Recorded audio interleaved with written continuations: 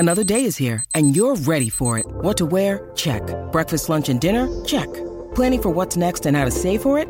That's where Bank of America can help. For your financial to-dos, Bank of America has experts ready to help get you closer to your goals.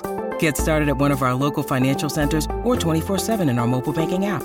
Find a location near you at bankofamerica.com/talktous. What would you like the power to do?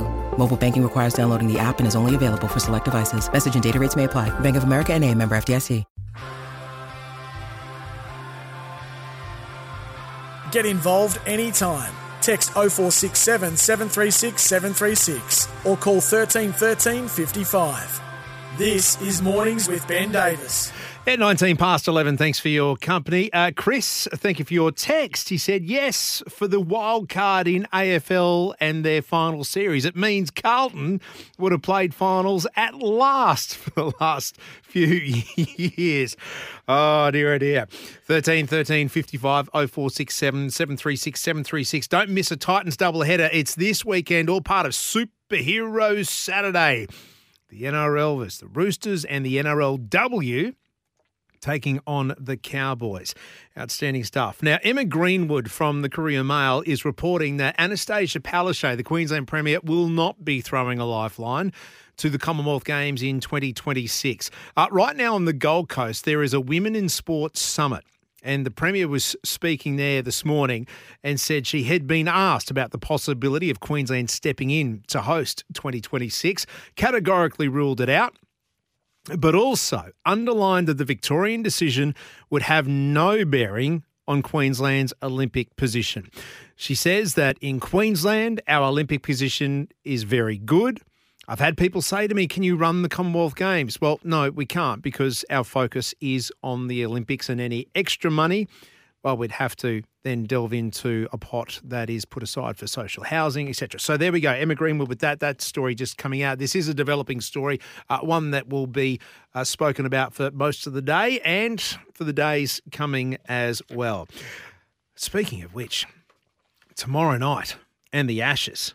Oh, cannot wait for this. All thanks to Plantation Homes. The sale event must end soon. I want to take you to the UK because the Ashes, they do go on the line tomorrow night with the Aussies holding a 2-1 lead heading into the fourth test. And it all starts at Old Trafford. Tomorrow night, 8 o'clock, SEN, you'll be able to hear every ball live here on our 693 station, on the app as well. Just download that. It's the best way to hear the team crystal clear and as if they're in the living room, the car with you, calling all that action. The team includes an Englishman. Yep, Daniel Norcross, the man who called Johnny Bairstow a lazy pillock. I love that. He's endearing himself to me already. Daniel, good morning to you, or good evening to where you are. The fourth test. It is set up to be an absolute beauty. Well, it is, isn't it? Obviously, when things get set up to be absolute beauties, you're a little bit on edge. And if it's in Manchester, what you're on edge about is the weather, because Manchester is renowned for being the wettest place. It's a bit like the Sydney of England insofar as it rains all the time. But forecast is looking okay for Wednesday, Thursday, Friday. And England have announced their team already, so we're already getting the anticipation. We're already getting excited about, looking forward to the game. Australia have been a bit cagey about their side. I'm sure we'll come on to that in a minute. England have got James Anderson back in the side to bowl from the James Anderson end. And so England fans are already kind of imagining this wonderful first day on a green top and Anderson steaming in and rediscovering the skills that made him a champion bowler that was a little bit absent, in truth, in the first couple of test matches. That's fair. And hoping they can take England to victory and take a square to the Oval. But, there's a lot of ifs in there. And see, Daniel, this is what we get. Obviously, you know where you're broadcasting into Australia, and you're saying hopefully for an England victory. So we've just got to make sure that the scales are balanced in this conversation. Oh, yeah. Daniel Landis. Surely, Ben, yeah. Surely, every good Australian wants cricket to be the winner. And they will want their side to lose this so they can win more crushingly. They could disappoint the British soul far more successfully if they do it at the Oval. Because then hope, which is a concept which is alien to the English, really, hope will start to build. That's how you really destroy them. If you win this test match, Well, it's kind of, it was on the cards anyway, wasn't it? Headingley was a blip. Australia are better. Let's go back to watching football. Whereas this way, you can crush our souls. We'll never be the same again. Daniel, that's what we're telling ourselves after Headingley. Oh, cricket's the winner. It's going to be thrilling. Now let's just get to Manchester and wrap this thing up. Hey, speaking of Manchester, what is it with your record there? The English record against Australia, not good. We haven't lost at Manchester since 1981. How old was I? I was 7. Yes, well, I remember that test very clearly. It was part of Botham's Ashes. It was the third of 3 tests that he had a huge impact in. He got that incredible 100, better 100 than the one he got at Headingley, actually, off 86 balls. And it contrasted hugely with Chris Tavares. I think got 50 in a whole day, and both of them got 100 in a session, pretty much. Yes, what is it about Old Trafford? I don't really know, because actually the pitches ought to suit England. They take a little bit of spin, but not too much, so England's lack of spin resources isn't overly exposed. They're nice, usually quite hard, quite bouncy pitches, and against teams that aren't Australia, England have succeeded. But I suppose when you think about the composition of an Australian bowling attack, Pat Cummins will love Old Trafford. He did 4 years ago. It's a sort of pitch that suits him down to the ground. Usually, it's a little bit like the last Headingley pitch was, which surprised us in being so pacey, which was a sort of Pat Cummins pitch, wasn't it? He ran out of steam in the second innings. In that first innings, he was matchless. And you can imagine him.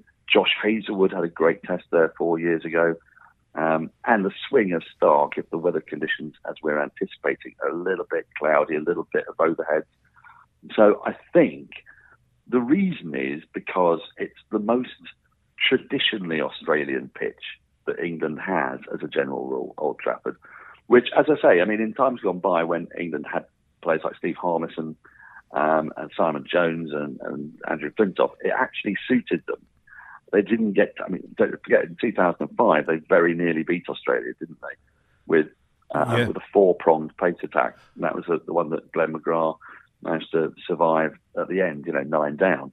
So I think the answer lies really in when England do well there. When they do well is when they've got a strong pace attack. And Australia always have strong big men rather than sort of kiss the pitch swingers.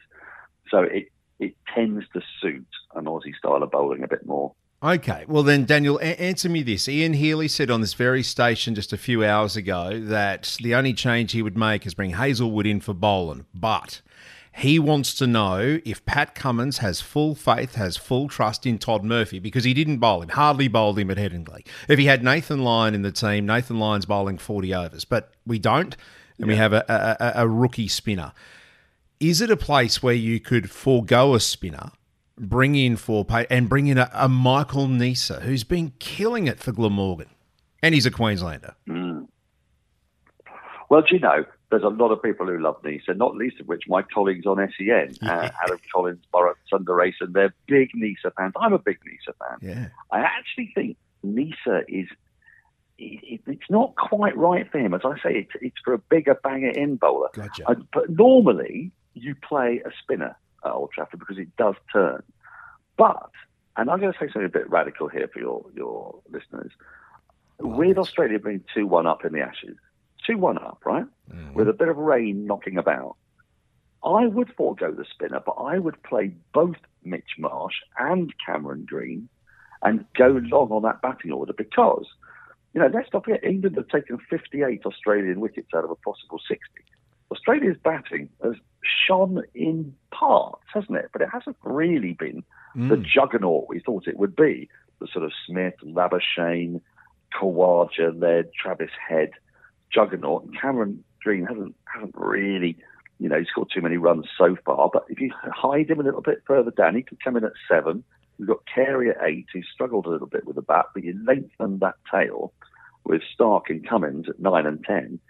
I would be defending my 2-1 position and knowing that guys like Cam Green and Mitchell Marsh, big, tall men, strong, big-shouldered men, you could just go in with five pacers.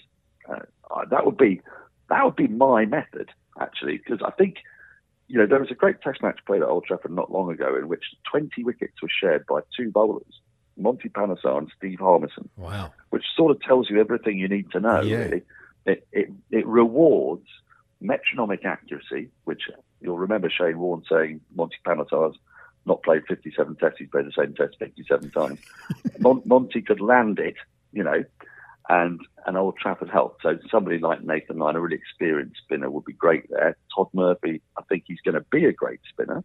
And I think he might yet prosper at Old Trafford. But if you got Marsh and Green, as well as Stark coming Taserwood, why not just go that way and bomb England on that pitch and lengthen your batting order considerably? That'd be my move. In life, there is nothing like local knowledge, and we are picking the brains of Daniel Norcross, part of the SEN commentary team. You'll be able to hear every ball of the Ashes tomorrow night. It gets underway 8 o'clock our time at Old Trafford. Daniel, I need to ask you this. Moeen Ali batting at 3. I know it's been done. Yeah. The thoughts behind it, the process behind it. Well, the process, like a lot of things in baseball, is vibe and feeling. There's not an enormous amount of science that's gone into it. So, essentially, England has had a problem with the number 3 pretty much since Jonathan Trott retired. So, everybody who's come in that role, it's been a revolving door situation, partly because batting against a new ball in England is more difficult than in most other countries in the world. And you see that in the returns that openers tend to get in England as well. So, they found in Ollie Pope somebody who had nailed down that spot. Once he's gone, everybody else is in a position that's become their own. Harry Brook at 5, he's only young into his test career. He's only been going for less than a year.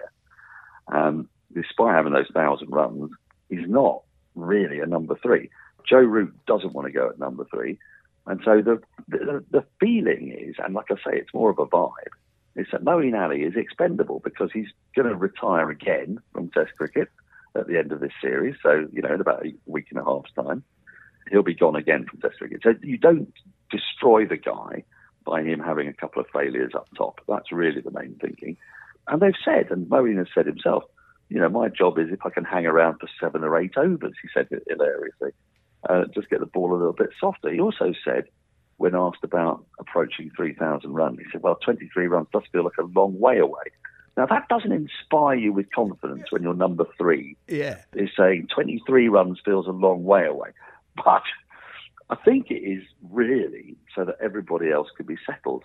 And that is kind of the way baseball sets itself up. It is, about feeling as much as science. And they want to keep Moeen in the side because they want that spin option and they want to be able to lengthen that batting order. Johnny Bairstow's not comfortable keeping wicket and batting high in the order. He needs time off, especially after his leg break. So you then have Wokes in at 8. So that makes England's order feel a little bit more secure. And Moeen then becomes, dare I say this, he becomes the day hawk. They've talked about the night hawk, which is supposedly Stuart Broad. Well, Moeen is the mohawk. He is... He goes in at 3 and does what he does, and it doesn't matter. That's the kind of principle behind it, that if he gets out first ball, it's not ideal, but it doesn't really matter. He's asked to make an impact, and if he comes off 1 in 4 times, then they'll be cool with it. That does my head in. Batting at 3 doesn't matter. It's supposed to be your best batsman. I love it. I reckon Brendan McCullum must be a fan of The Castle, the Australian movie. Dennis Denuto, who's the lawyer in that. And Daniel, if you haven't seen it, do yourself a favour. The Castle, because the lawyer in that argues about the vibe, about the feeling, and that's all. Not arguing the core or the point of law, but argues about the vibe. Mate, I'm going to let you go. Well past your bedtime. We look forward to your call tomorrow night as part of the SEN commentary team, the 4th Ashes. Thank you so much. I genuinely cannot wait. And I've now got another Australian film recommendation. So I don't think I can squeeze it in before bed, but you never know.